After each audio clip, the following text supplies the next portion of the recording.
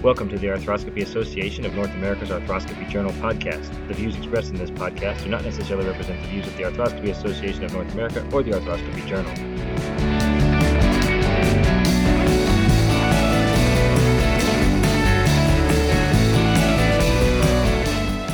Welcome everyone, I'm Dr. Clay Nully with TSAOG Orthopedics in San Antonio. Today I have the privilege of speaking with Dr. Austin Chen. Dr. Chen is a hip preservation specialist at Boulder Center for Orthopedics in Colorado and was the primary author on a paper entitled Return to Basketball After Hip Arthroscopy, Minimum 2-Year Follow-Up, which was published in the October 2019 edition of the Arthroscopy Journal. Austin, thank you for joining me today. Clay, thank you very much for the invitation. Let's start by just going over maybe a little bit of the impetus and background for the study, and then maybe one or two of the main conclusions that you and your co-authors would like our listeners to take away from it. Yeah, absolutely.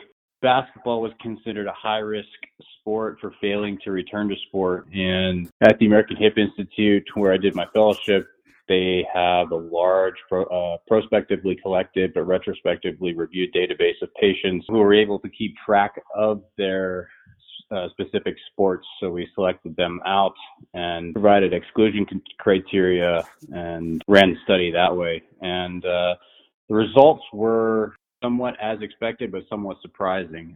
Expected in the fact that return to sport rate was around 84%, which is between the 80 and 90 percentile where most people are returning to sport after hip arthroscopy. The surprising part was the number of patients, or I guess I should say the patients that were having total hip arthroplasty were on the younger side of things, and all of those patients were over 40 years old.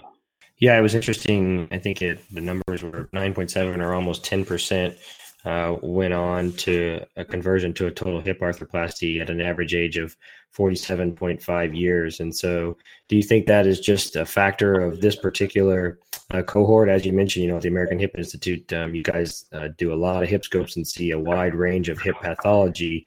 And so is it strictly a matter of age or a matter of, maybe stretching the indications for a hip scope in some of those patients? Or are there other factors at play, you think? I think there's a number of factors involved here. First being that the majority of patients were male, approximately close to two-thirds of 65%. Males tend to have larger cam deformities, which has been correlated with more cartilage damage. So despite excluding out patients graded tonus 2 and higher, at the time of arthroscopy, 46% had grade 3 or higher ALAD lesions, and 40% had grade 3 or higher outer bridge classification on the acetabular side of the joint. The other factor being that basketball is a very challenging sport on your joint. A lot of hard stop, start, cutting, pivoting, twisting, and on a pre-arthritic or early arthritic joint, it's a difficult sport to return to. Absolutely. I think that's a great point. That was actually going to be one of my questions. Do you think that some of the results might differ? And you guys, I think, have published some data on some different sports. I think soccer being one of them, maybe even football as well. Do you think that some of these results after hip arthroscopy might differ for other sports, or maybe in particular sports that require significant repetitive hip flexion, such as rowing or gymnastics? Or do you think by doing the hip arthroscopy, taking care of the cam or the combined cam and pincer lesions and that sort of thing, that doesn't matter which sport it is, even if they require repetitive hip flexion or impact, doesn't matter? What do you think in regards to other sports and if it's generalizable? So we touched on a lot of things there. I think number one, age probably comes into this. Like I said, the larger the cam, probably the more cartilage damage you have. So if you get somebody on the younger side of things, as you saw, all 5 of the high school athletes when return to play, I think the cartilage damage is probably less, and the results is probably better in that cohort. I don't think it's just the flexion. Rowing may involve a lot of hip flexion, but it's all linear, whereas basketball involves a lot of that internal external rotation when making moves, and I think that's when patients have difficulty returning to sport.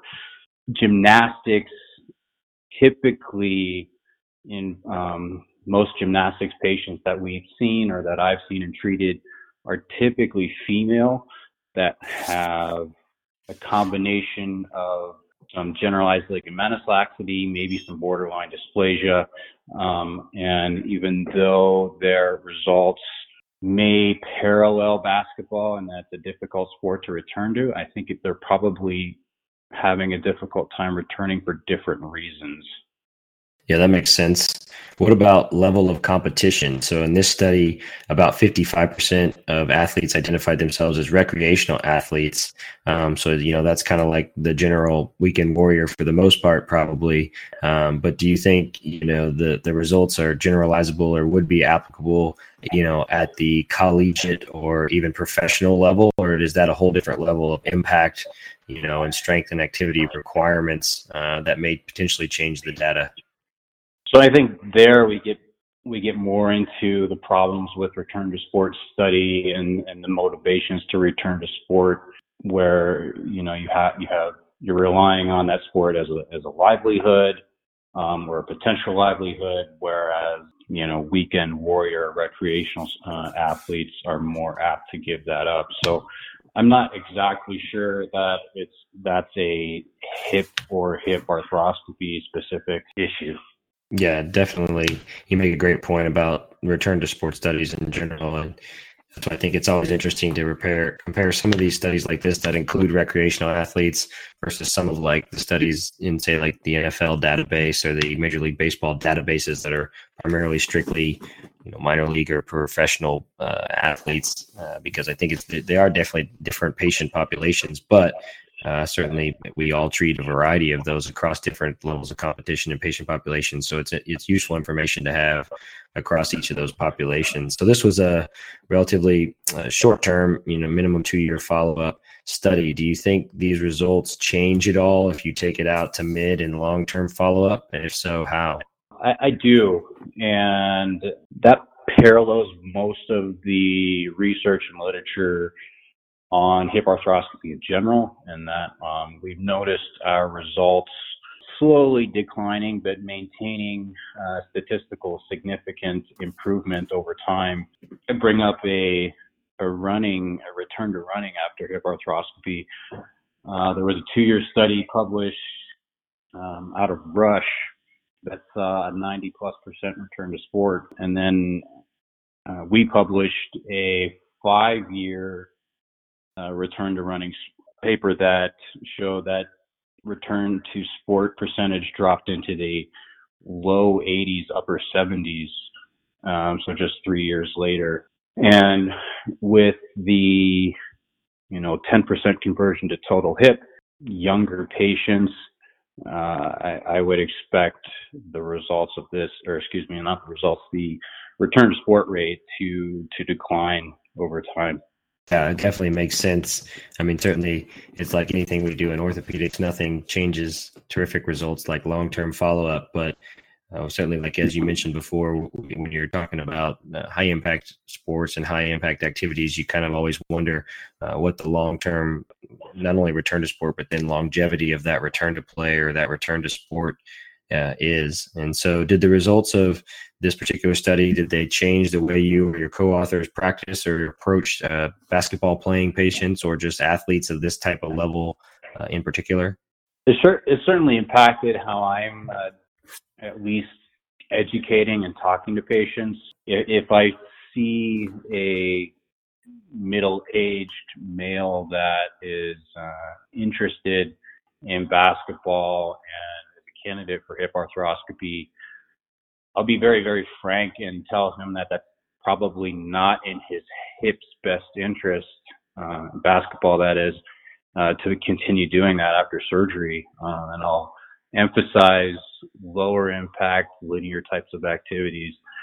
And if that's something that they are okay modifying and changing in their life, then I think hip arthroscopy has a good chance of it improving their quality of life and their level of function. But if they want to return to basketball, they just have to know that it's probably one of the higher sports to return to, and they possibly are at a higher risk of getting a hip replacement at a younger age. So when you say middle age, are you setting that defined age limit, like say age 40, or is it a general mid age range? I use 40 as kind of the bar. However, I'll use imaging and patient specifics to dictate how that conversation goes. I mean, if I see someone in their late 30s who already has tonus 1 changes, I'll have that same conversation.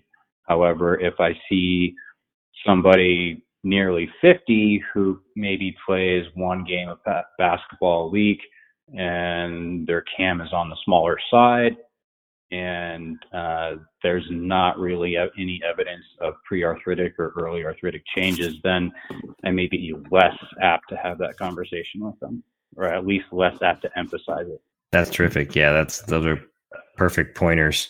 I gave up basketball after age 35, so hopefully my hips are good for at least a while, and you don't have to replace them for me. All right. Well, that's terrific information. Austin, thank you very much for joining me today. Great. Thank you again. I appreciate it.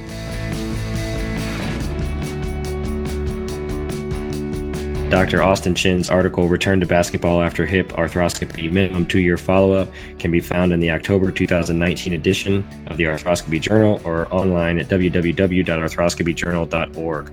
That concludes this edition of the Arthroscopy Journal podcast. Thank you for listening. If you enjoyed the podcast, please remember to give us a 5-star review on your podcast device.